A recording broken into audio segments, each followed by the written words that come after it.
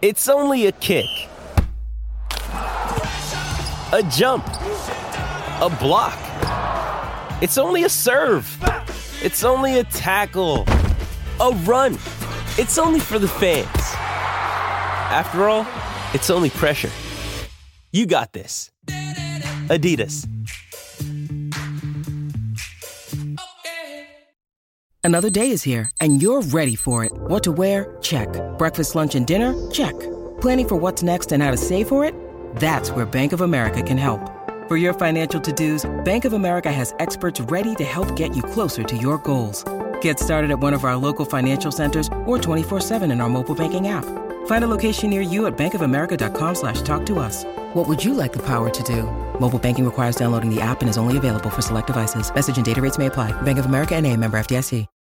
When you need mealtime inspiration, it's worth shopping Kroger, where you'll find over 30,000 mouth-watering choices that excite your inner foodie. And no matter what tasty choice you make, you'll enjoy our everyday low prices, plus extra ways to save, like digital coupons worth over $600 each week. You can also save up to $1 off per gallon at the pump with fuel points. More savings and more inspiring flavors make shopping Kroger worth it every time. Kroger, fresh for everyone. Fuel restrictions apply.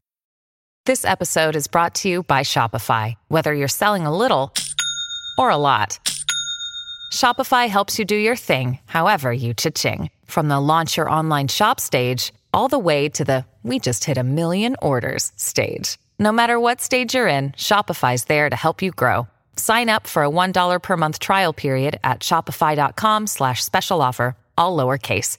That's shopify.com/special offer.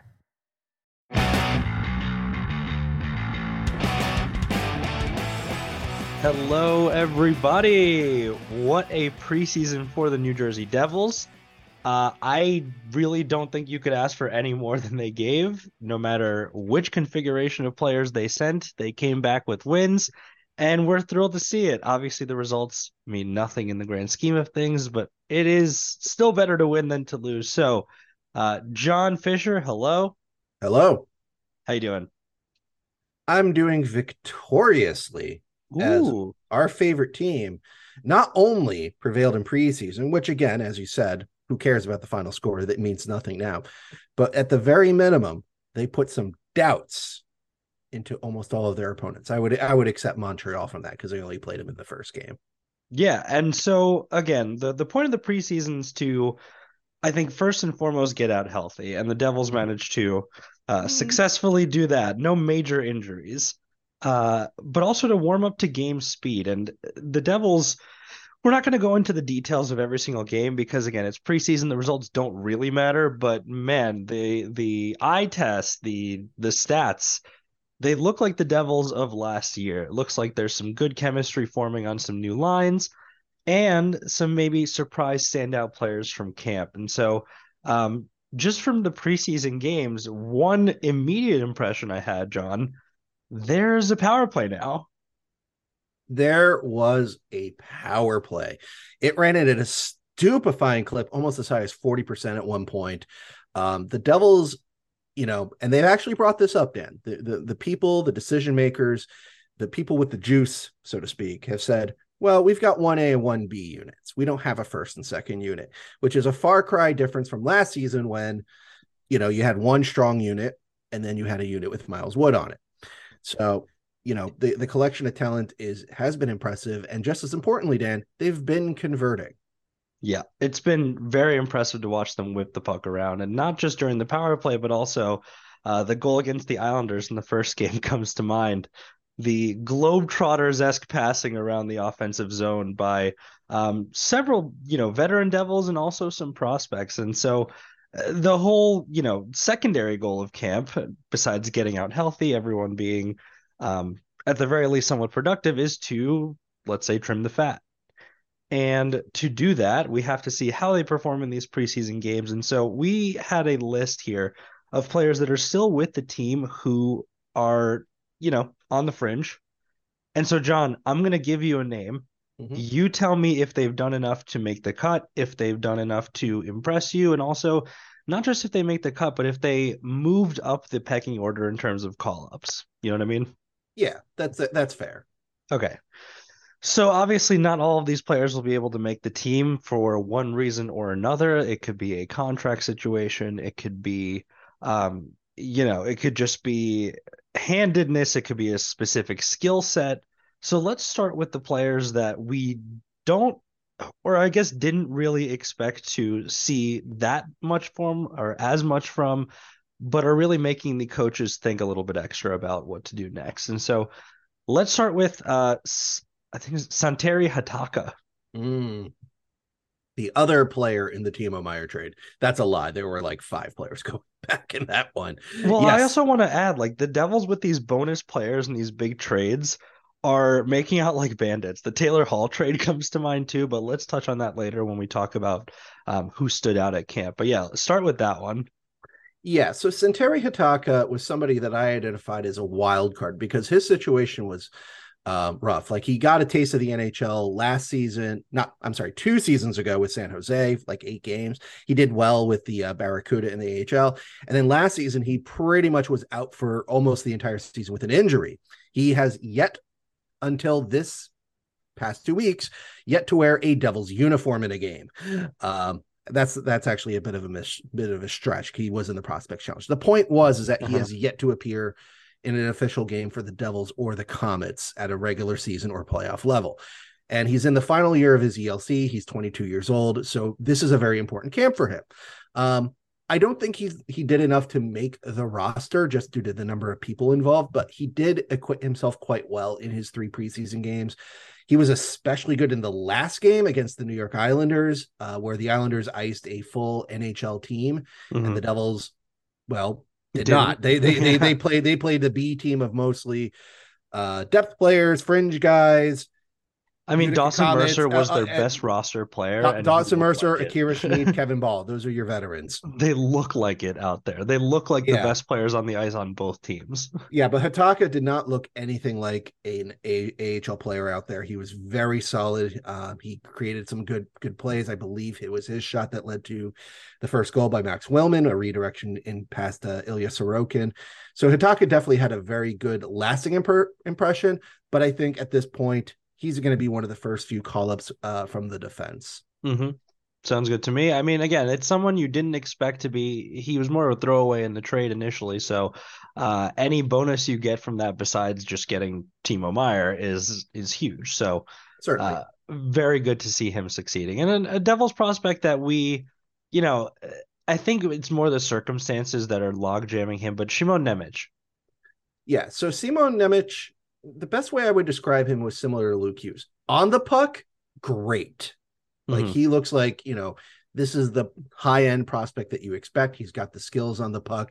He's got the confidence to beat players one-on-one. And more importantly, Dan, he has the skill set to beat players one-on-one. A nice breakaway goal against the Islanders. Exactly. He picked up on a shorthanded situation, which really should have been a penalty on Tyce Thompson. The broadcast was very adamant that should have been tripping. And I actually agree. It should have been tripping, but I ain't hear no whistle. Nemec took it in, beat Sorokin for the score. That's always a good thing.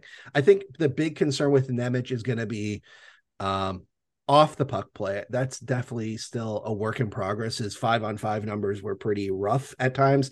Some of that could be attributed to who he was playing with, but for the most part, I could see the argument where some more games in Utica maybe to his benefit. It's going to be it's a judgment call at this point based on the performance of some other veteran defensemen, but I don't see the Devils carrying 9 defensemen, so I think he is going to start the season in Utica. I could be wrong though. Well, fair enough. And also he does have the 1 year left on the entry-level contract that can slide. Yeah. So that's a big consideration to make here too. So it makes sense both from a hockey perspective and from a contracts perspective for him to be there. So I think the writing had been on the wall for a while, but it's interesting that the play pretty much agreed, and I don't think a season of seasoning will hurt him. I don't think it's going to take a season, Dan. I think Nemec is going to be a Devil sooner rather than later. Let me just say that. I don't want to commit and say, oh, he's definitely going to be a New Jersey Devil by the trade deadline. No, I think it's going to be a case of he's going to get a couple games. He's going to be the first call up. And if he does well enough, Dan, they're going to find a way to keep him. Okay. As well. Works for me. All right, let's go to another prospect that is basically on his last opportunity and seems to have made the most of it. Alex Holtz. Yeah, so here's another player where again, sometimes he was a victim of who he's played with. I think it's pretty clear Alex Holtz is not yet, and maybe never will be, a play driver. Like he's not somebody who can say, I'm on this line, I'm going to make it go forward all the time. And this was most apparent in the last game where he got shifts with Michael McLeod and Nathan Bastian, which, yeah, that's just not going to work. McLeod is not an offensive player. Any notion that McLeod is anything more than a fourth lighter should have been defeated in this preseason. He did okay at times, but that's neither here nor there. That being said, you put Holtz on an offensive line or put him in offensive situations, and you see the shot, you see the effort, you see the movement off the puck to put himself into positions where he can be an option, which is what you want to see from an offensive player. Maybe more importantly than that, Dan, is that Holtz was very notable in back checking and helping out on defense, not taking silly penalties. Those were things that he was criticized for with some validity, maybe mostly validity, I should say, from Lindy Ruff and his staff last season. So, well, let's think about getting faster too, right? Like you don't have to take as many penalties to keep up with people. Well, it's both those things, Dan. It's not just the speed; it's also how you think the game. Like a guy like Mark Stone, and I know that's an extreme example because he's one of the better all-around players in the entire world, but he's not a great skater, Dan. He's not fast, but he doesn't need to be because he knows exactly where he needs to be almost at all times. So he doesn't. It's not like it's not like Yager was the best skater ever, too, but he just used his body so well that it was almost impossible to get the puck off him. And he knew where he needed to get to help out. That's the important thing. So obviously Holtz is not going to be like Mark Stone or Yarmy or Yager, short of the greatest glow up since Blake Coleman. But the point, I think the larger point of this question is, do you think he's on this team? I do. I do think it's going to be a question of where do you slot him? Because again, the tricky part about guys that you say, well, if he does well with Nico Hischier and Timo Meier, then he's great. That it's like, yeah, but that opportunity could go to someone else, and you may need that flexibility for Holtz. So the big question for me is going to be, can Holtz do well if he plays with a Haula, with a Palat, opposite Mercer? Can he mesh well with those other players? And I think that's part of the reason why he got as many games as he did with so many different combinations. It wasn't like Tyler Toffoli where he was attached to Jack Hughes and Jesper Bratt for the preseason. Yeah. And, it's good that he seems to have taken the notes from last year in stride. Like you said, he came back faster. He came back more focused on defense. He came back understanding, I think, more how the Devils play. And that's due to his time in Utica, I think. Yeah, I will say that's worked there as well. I will add one other fun, now pointless fact because preseason's over. He led the Devils forwards in average ice time in 5-on-5 play with 15 minutes. Unlike no other forward, like the other forward that came closest to Holtz is Timo Meier at 13:44. So what that means is that the Devils coaches gave Holtz a lot of opportunities, a lot of shifts. And again, some of the underlying numbers are ugly, but again, some of that's going to be attributed to who he's played with. But put the puck on his stick, he can shoot it real well. He has scored some goals, and just as importantly, he's helped out on defense. He has not been the reason why the Devils struggled at all in these games, I would say. And weirdly enough, there's been less competition for the forwards than there has been for defense, I think, than we anticipated. So that benefits him at least a little bit. Right. At least his role in the forwards, I would say. Yeah, it's an internal competition, not a is he going to make the team or is he going to go to Utica? I think Holtz is beyond that, which is, I think, important for him. Which is fantastic. Yeah. And so let's move on to another player that you had mentioned in Tyce Thompson. He got a lot of looks, a lot of them in this preseason. Yeah, he played in 5 games. Curtis Lazar played in every single preseason night. And Tyce Thompson joined the PTO, Max Willman, Thomas Nosek, Michael McLeod, and Kevin Ball as the only guys to have played in 5 out of the 6 preseason nights of the Devils. And I would say Tyce Thompson, I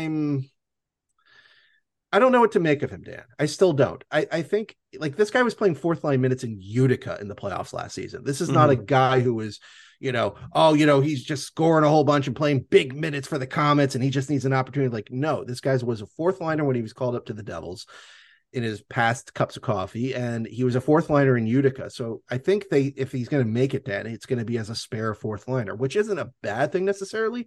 Mm-hmm. But I didn't really see a lot from him that made me go, yeah, this dude is definitely on the team. His underlying numbers look fantastic, to be honest with you. Mm-hmm. But how much of that was because of something he did, or more or less who he was playing with or playing against, is the factor for me. And Tice also took some rather dumb penalties. Again, he should have been called for that tripping penalty that led to Nemec's goal. Mm-hmm. Like, I can kind of see it, but the Devils have a heap of guys who can play on the fourth line. So unless the Devils badly need a spare right winger behind Bastian, and if they don't trust Lazar to play on that side, I want to say he's left-handed, so they probably maybe they don't. But yeah, I can see why the Devils management might like him based on past call-ups. I personally just don't see him as somebody who did enough to make this team. Well, it's been so hard to assess him because he seems so consistently injured as well. Yeah. And I don't know. Yeah, he is just in a weird spot in terms of the pecking order. So yeah, and contract-wise, it's even harder, Dan, because he's 24 and he's been signed for 3 seasons. So his waiver exemption got removed, and Mr. Thompson, is on a, his contract became one way. Not that it has anything to do with his waiver status, but it has everything to do with the fact of, well, if I'm paying this guy $775,000, do I want him to do that while riding the bus in Utica, or do I want him hanging out in the suites in New Jersey as an option? Mm-hmm. And that's a question for Tom Fitzgerald to decide on. And when we talk about the veterans a bit later on, that's who he's competing with more than someone like Holtz, who would be, more up the lineup. So just one last young player on my end here to mention, and that is the aforementioned Luke Hughes. Again, I think the season and the off season, the way it was structured was made with him in mind on the main roster. You don't let Severson and Graves walk if you don't think that he can replace at least one of them. So I think he's pretty safe, but I think, like his brother, he's having a little bit of a slow start. Yeah, the growing pains are definitely there. I mean, we saw last season in the last two regular season games and in those playoff games. I think the fact he got a 20+ minute performance against Carolina is sign of, yeah, you're on the team. Like it's similar to Charlie McAvoy, where his first few games as a Bruin were in the playoffs. He played big minutes there, and it was pretty much apparent, like, yeah, you can't send him to Providence at this point. Like, you can't play him this much in the postseason and go, yeah, you're a minor leaguer. Like, it doesn't work like that. So I agree that Luke Hughes is a devil. Now, my thoughts on his play is similar to Nemec's. On the puck, I like it, and I don't want Luke to change how he plays with the puck. Like, I don't want him to, get the game coached out of him, so to speak. You see this with some players who are kind of marginal, because Luke definitely has the talent to be NHL talent one-on-one. He's done it in his few times in the NHL already. Like, that's a talent that is special for a player, regardless of their position. So I hope Lindy Ruff and Ryan McGill don't try to tell him to, like, don't do that. Don't try to take a player on. Don't look for extra space going forward, especially considering that Ruff, his system is predicated on defensemen being active on offense and being willing to go in deep. I mean, even in the final game against the Islanders, we saw Simon Nemec in the corners on offense. Like, that's how deep the activation can go. So Luke on the puck, I'm okay with. Luke off the puck needs some work. And it's been a subject of discussion on the site and other forums online about, how do you structure the defense? I think the best thing for Luke at this point would be to set him up similar to how the Devils utilized Severson last season, which is put him on the third pairing, let him have favorable matchups when you're at home, which is good for the Devils because the Devils play a lot of home games to start this season. They're going to, most of their October, they only have 2 road games in October, Dan, and one of them is in Long Island and the other's in Montreal. These are places the Devils have already been to. Yeah, they also have a weird 7:15 start in Montreal. Don't ask me why it's 7:15. That's weird. Maybe they're starting to actually stagger start times this year so we can watch multiple games. On a Tuesday night, Dan? Yeah, why not? Who cares? anyways, the point is that the Devils can shelter him for the first couple games until he gets up to speed. But I think the important thing is going to be, Luke, you need to be more mindful in your own end. You need to be more mindful of your partner. To be fair to Luke, some of his partners, like a certain veteran we're about to talk about, has had a bad preseason, and you can only do so much. But, you can't play 4 games in preseason, end up with a Corsi of below 35% and not get some criticism. Like, it just doesn't work that way, my dude. Yeah, well, fair enough. But I think with what we saw with Jack also, it takes a little bit of time to get adjusted to the league when you play the way that they do. But, we know that everything ended up fine in that department. So yeah, over time, Luke will be fine. Like, the talent is there. This isn't going to be an Alexis Lafreniere situation where, Ryan Novozinski isn't going to write an article, 3 years from now going, look, Luke, you got to make this team. You got to relax. You got to be who you are. You're under a lot of pressure, but you got to make it, kid, but to have no pressure. I'm referring to a Larry Brooks article that was recently written about Mr. Lafreniere. Wild. Yeah, you love to see it, especially little lines like, based on how he's played, he shouldn't be making this team at all.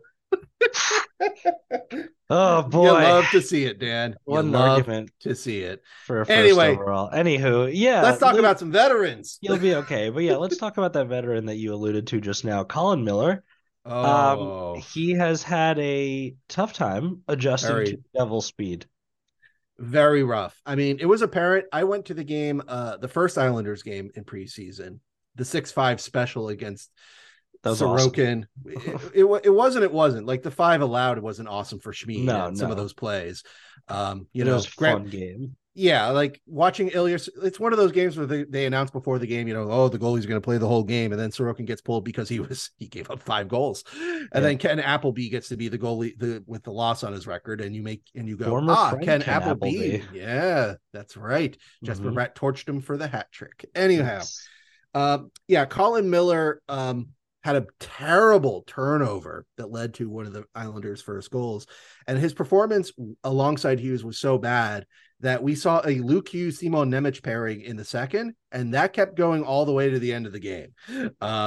It's not a good sign if you're the veteran and you're expected to be the responsible veteran solid hand, because that's Colin Miller's game, Dan.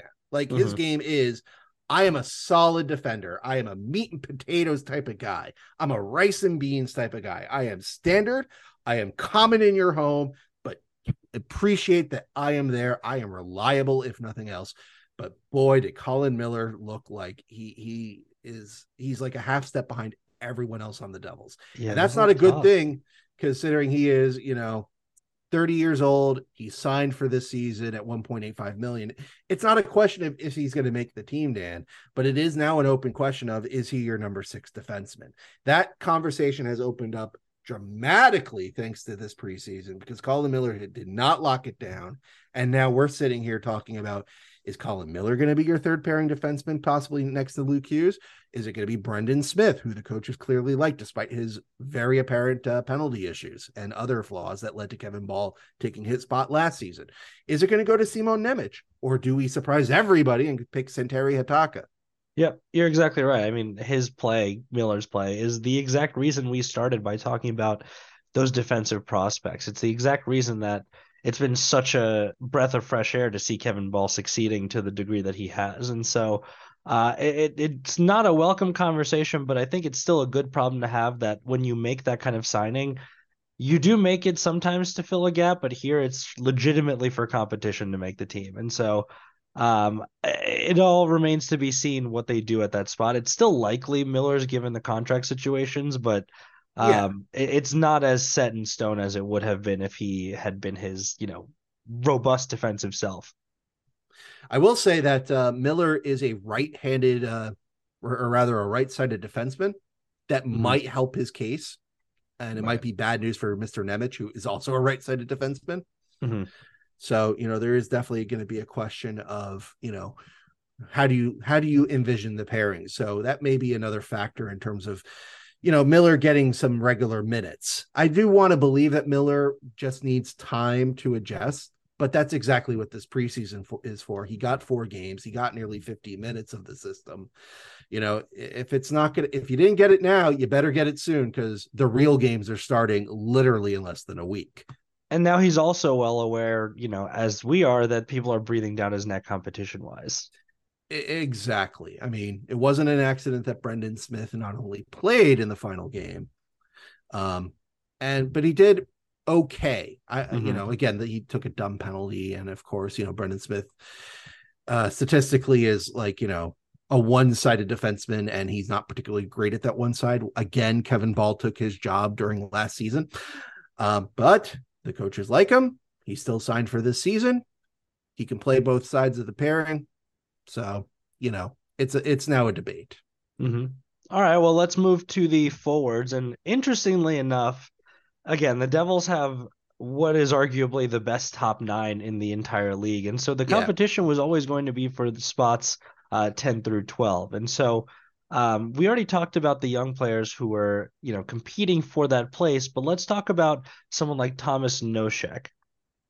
Oh, this guy, similar to Colin Miller. Mm-hmm. He just struggled. Like in that Islanders game, like the man had hands of stone. Like he was like losing pucks off of what appear to be simple passes. And keep in mind, Nosek played a lot in this preseason. He was like Tyce Thompson and Michael McLeod, somebody who got 5 games. And while ultimately, statistically, he came out even, he wasn't a complete drag on the play, but he definitely was the weaker link when you saw him next to McLeod and Bastian in that Islanders game. And more importantly, Dan, Curtis Lazar. I know you didn't bring him up yet, but we have to talk about Nosek in the context of Curtis Lazar. Well, we can roll right into him when you're, the point contextually. Yeah, the thing is, Lazar is signed for another year too, whereas Nosek is only signed for this year. Nosek also plays on the left. Lazar can play on the right. But Lazar had a way better preseason than Nosek. Lazar played like I expected Nosek to play, to be a hardworking, similar to Colin Miller, a meat and potatoes, rice and beans, standard. I'm not going to wow you. I'm not going to be flashy. I'm not going to make your taste buds explode, but I'm a reliable side to make your meal good. That is what Lazar did in preseason. He worked his tail off. He competed. He got some points. He did well in special team situations when called upon, even if it fit him very poorly, like that one time he had to be on a power play. But no, Lazar did what I expected Nosek to also do, except Nosek didn't do that. Instead, he just fumbled pucks and was just, again, kind of a half a step slow behind everyone else. So similar to Miller, my comments are the same.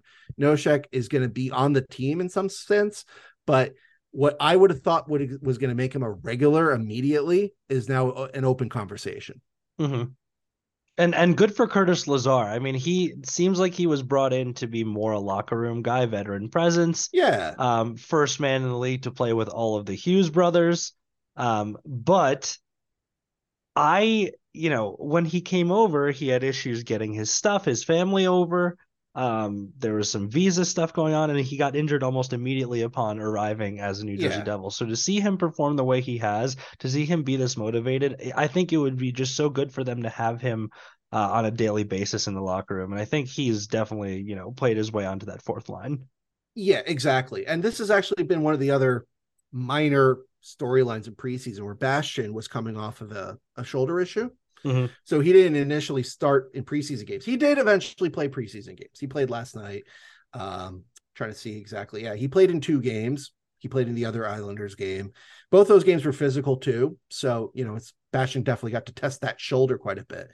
But if Bastian is going to have issues or Bastian struggles because, he's a fourth liner, Curtis Lazar is right there to take, to step right in. Mm-hmm. So, Bastian has to look over his shoulder a little bit because there's a 28-year-old, former, I want to say, world junior hero, or am I confusing him with another player of I have no idea. WJC history? Curtis Lazar was a WJC hero. I want to say, oh yeah, he did in 2014, 2015. He had 5 goals and 9 points in 7 games. Clearly, I'll remember it well. Well, he also had 7 points at his first time to the WJCs too. This impressed him in the eyes of the Ottawa Senators at the time, who initially drafted him. Anywho, I think I know him best from my NHL 14 GM campaign. Yeah, you probably do. He probably was like hyped up back then to be like, oh, look out for this guy. Yeah. He's a former first rounder, but then again, so is Nathan Bastian. The point is that Lazar has created competition for Bastian, of which there wasn't much of last season. Mm-hmm.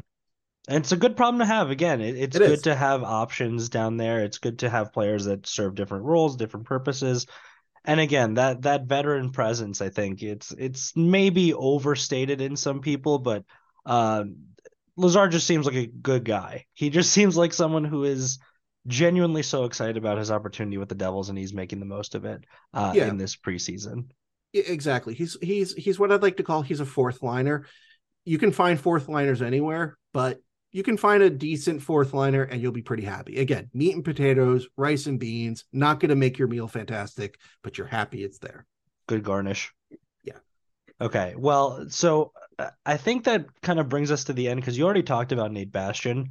Of the players that are more fringe lineup decisions, I would say between Bastian and Lazar, it's like who's going to play each night rather than who's going to make the roster. Yes. But it's again good problems to have. The depth seems to be exceptional within camp this year. It's legitimately tough to make some of these decisions. So Yeah. I'm excited about it. I'm excited about what could happen. I'm excited about the fact that, knock on wood, someone gets hurt. There's people that are more than appropriate to fill the gaps. They won't fall too far behind. Now And so, oh yeah, go ahead. Well, I do want to bring up one other player. He's not quite a veteran because he's only played 50 NHL games, Mm-hmm. but he's been kicking around in pro hockey for the last 4 years. He was the one PTO player for the Devils, Max Willman. Yeah. Okay. Mm-hmm. Let's talk about him because his situation is unfortunately awkward. So a bit of background on Mr. Willman. He went to Brown, suffered a really bad knee injury as a senior, got the okay from the NCAA for another season of eligibility and transferred as a graduate to Boston University. Didn't get signed by the team who drafted him. Philadelphia signed. Actually, he signed with the AHL Lehigh Valley. I won't call it Lehigh, but Lee Valley Phantoms. Worked his way up from Reading of the ECHL to make Lee Valley. Made it eventually to get some NHL games with Philly. Came into New Jersey on a PTO. I will say that Willman played decently in his roles. He actually did well against the Islanders last night. He actually scored the first goal. He played with some good energy. I'm going to be frank, though. The Utica Comets have too many veterans right now. Mm-hmm. Like all those signings this summer of Chris Tierney, who's definitely not making the team. Justin Dowling, who's not making the team. Shane Bauer, they traded for Shane Bowers. He's not making the team. Kyle Crisicolo already got demoted to Utica already. This is already a team that re-signed Tyler Wotherspoon. They signed Cal Foote, who was also demoted. And in the AHL, you're limited to how many professional veterans that you have. And I think the Utica Comets are actually over the limit right now. So I feel bad for a guy like Willman who did a decent job to at least earn a two-way contract to be an emergency winger call-up. And he could hang out and strengthen Utica further. But because of that veteran rule, Dan, I don't know if he'll actually get it because, if you're going to sign him to a contract, Dan, it implies that you want him to play. And he may not be able to, given the roster situation in Utica. Again, it's not the worst problem to have, but I feel bad for the guy, basically. Well, he's with the main club later than any of those other guys you mentioned. It's like there is something to that, and so maybe they can find a way to make it work. But yeah, you're right. It's kind of a bummer that that's what the situation is. But again, good problem to have. Depth is good. Yeah, I mean, I could be wrong. They could just say we're going to sign him and move someone else. AHL trades absolutely do happen. Other guys get moved on for various reasons. So the Devils, whether that's Dan McKinnon, who oversees Utica, or Tom Fitzgerald says, look, I want this guy in our organization. We're going to just figure it out. And you have some time to figure it out because I don't know exactly what day you have to get down to 23 men. That's your active roster maximum. I'd want to say that's going to be Monday because the regular season starts on Tuesday for the NHL. But yeah, Mr. Fitzgerald and Mr. Ruff and all the decision makers at the Devils, as well as the Comets, because they're going through their camp right now as well. They've got some tough decisions to make this weekend. As much as we're just waiting for games to begin. Their jobs are definitely in full effect. Yep. And so just one last kind of area to talk about is the veterans who really impressed this camp, the ones who, we had certain expectations for going in, and maybe the ones who disappointed as well. Although, to be honest, among the veterans, there were very few disappointing players. The new guys meshed pretty well. The old guys, the chem was strong, and as a chem teacher, that line made me very happy. And not much disappointment happening there. So who really impressed? Who stood out among the players that we know will be in the starting lineup? Well, when you lead the league in preseason scoring, I think you've impressed. Jesper Bratt put up 9 points. Your top three, well, is actually a fivesome. It's Bratt, Jack Hughes, and then a three-way tie between Connor McDavid with 7 points in 4 games, the mighty Matt Coronado of Calgary, who had 7 points in 6 games, and future stud, and I don't say that lightly, Dad. I think he actually is going to be a really good player for them, which is unfortunate because he's in the East. Zach Benson of Buffalo, who has been a star for them. But seriously, Bratt has been cooking in this preseason, along with Jack Hughes. His line, along with Tyler Toffoli, the aforementioned veteran who has fit in like a glove, they pretty much carried the Devils to that 6-5 win. Let me quickly check my math here because I want to be right, Dan. We got to be right on this show. We got to be right. We've never once been wrong, John. You understand. 1, 2, 3, 4, 5 out of the 6 goals in the 6-5 win of the Islanders came from the one of those 3 men of that line. That's so awesome. And the one that didn't came from the other veteran that was also really impressive in preseason, John Marino. He had a 3-point night in that Islanders game. He was a stud in the games that he played. Looked like a boss out there on defense, which is exactly what you would like to see from John Marino. And related to that, Dan, I think maybe the most impressive defenseman was Kevin Ball, who's similar to Alexander Holtz, looks a lot faster, looks better on the puck. He definitely does not look like the one-way defensive defenseman I thought he would be. He was definitely asked in some of these games to play more offensively, but he provided. He created great plays. He scored a goal. He has definitely been able to help the Devils transition and play that fast style of hockey that they want to do. He's activated smartly. Kevin Ball looked like he's having a glow up, which is great for him because, he's on that bridge deal, Dan. He's 23. Yep. I know his contract ends in 2025, but for a guy like him, I'm sure his agent's telling him, hey, Kevin, if you want to step it up, you will become a very rich man if you start stepping it up right now. Yeah. And now it's a point where you ask the question, all right, we know Dougie Hamilton and Jonas Siegenthaler is your first pairing. Do you go with a John Marino, Kevin Ball second pairing, which has some precedence? Because remember, last season it was Marino and Graves. And then you have Luke Hughes and one of Colin Miller, Brendan Smith, or Simon Nemec as your third pairing. Dan, I would suggest that's a very good blue line.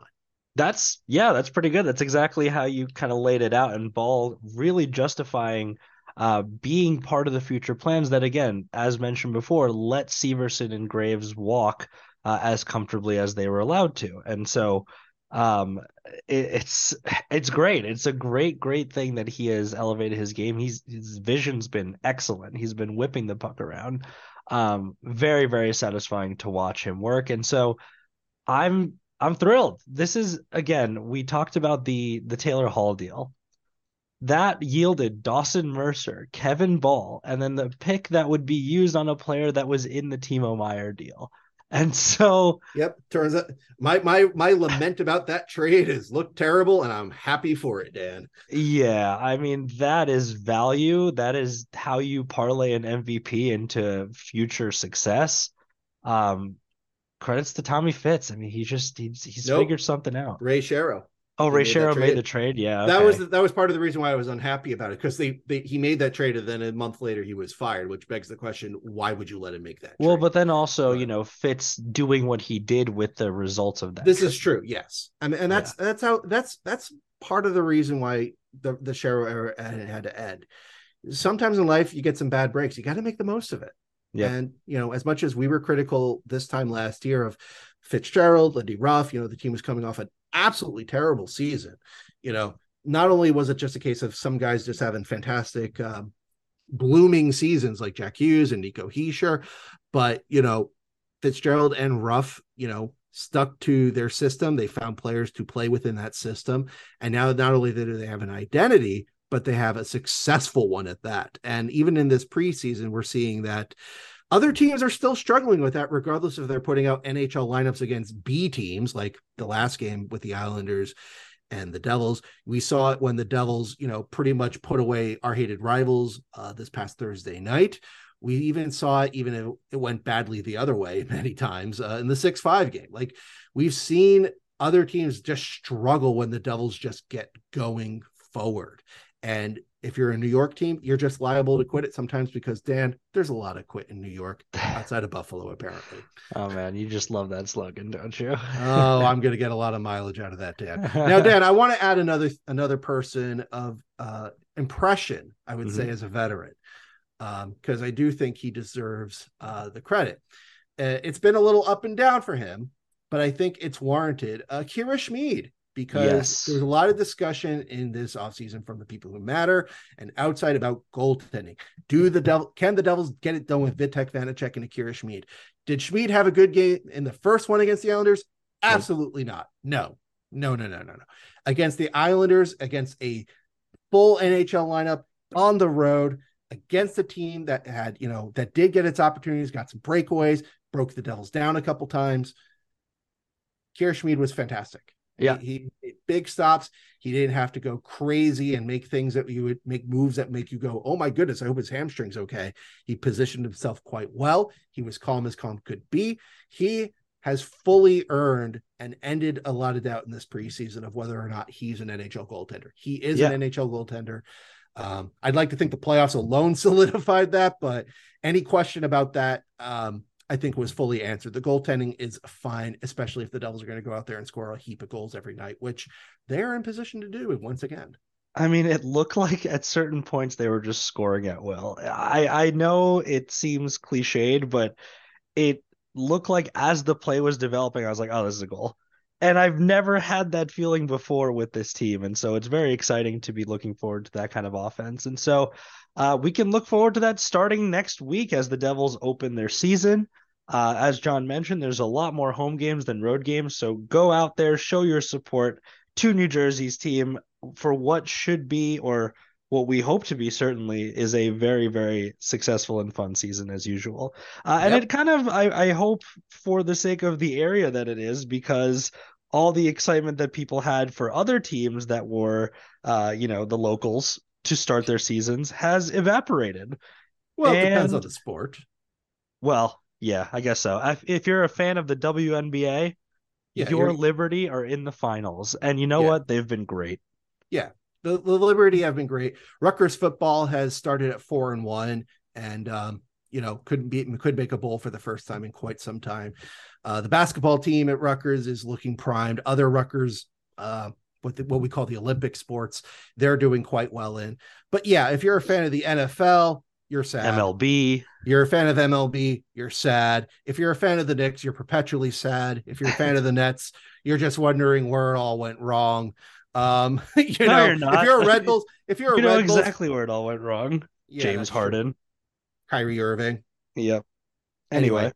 If you're a Red Bulls fan, the vibes this season for the Red Bulls has been terrible, and the team may miss the playoffs for the first time in over a decade, which is pretty rough considering that it's MLS, and making the playoffs is not the most difficult thing to do in the world if your team is halfway decent and the Red Bulls just can't score goals. This is all to say that the area needs a win, and hopefully the Devils provide it more than the other two teams. Although, again, it looks like the other two teams are also poised to be either cup contenders or playoff contenders as well. So I hope, it's way more fun when the locals are better. It's way more fun when more people want to go to games and more people are wearing the gear around the city. So I'm looking forward to things getting started. We can finally say yes to the question, is it October yet? Because yes, it is October yet. Mm-hmm. And I can't wait. So let me run down for you what you got coming up next for the first time. We got some games of value, games that count. It opens on ESPN Plus, Hulu only at 7:30 against the Detroit Red Wings on the 12th. So that you do have to wait. We're recording this on the 7th, so you do have to wait another 4 days before that. But it's not like the Islanders where their first game is on the 14th. Like they have to wait a full week. They get to stew on that loss, which is not fun. Anyway, right after the Red Wings, the Devils will play Arizona on the 13th, MSGSN. That'll be Bill Spalding's first game. And thanks to a Bally's buyout deal, it's going to be locally in Arizona on something called Scripps. Okay. I've never heard of it. They're famous for spelling bees, John. Sure. Great. Grand. After that back-to-back, the Devils will have a weekend off, and then they'll play Florida, thankfully, at 7 p.m. On MSGSN. I guess that's going to be your first real measuring stick game, since Florida went all the way to the finals last season and picked up the silver medal in the Stanley Cup that doesn't exist. And then the Devils will go back to Belmont on the 20th. And then you will get another 3 games in 4 nights where you get that weird 7:15 start in Montreal on the 24th. And then the next night you get your first game on TNT with the Capitals against Putin's favorite player and the rest of his squad at 7:30. You get Buffalo with Zach Benson and a whole lot of potential scoring output that's going to make him frightening as a wild card contender on the 27th. And then October ends with a pre-mischief night, or rather a pre-Halloween night, whatever you want to call it, a 5 p.m. special against Minnesota. That's, out of that rundown, Dan, 2 of those games are on the road. Well, I did not expect to go through the entire month. It's only like 8 games, Dan. Just considering I know we'll have episodes in between, but yeah, that's. I'm excited for the season, Dan. Well, I don't blame you. Certainly, it's going to be. And if you can't get tickets for home opening night, you got 1, 2, 3, 4, 5 other opportunities I just mentioned for you. There's probably going to be great seats available for the Arizona game. Make a night of it. Spend your money. Give the Devils and their new food options some money.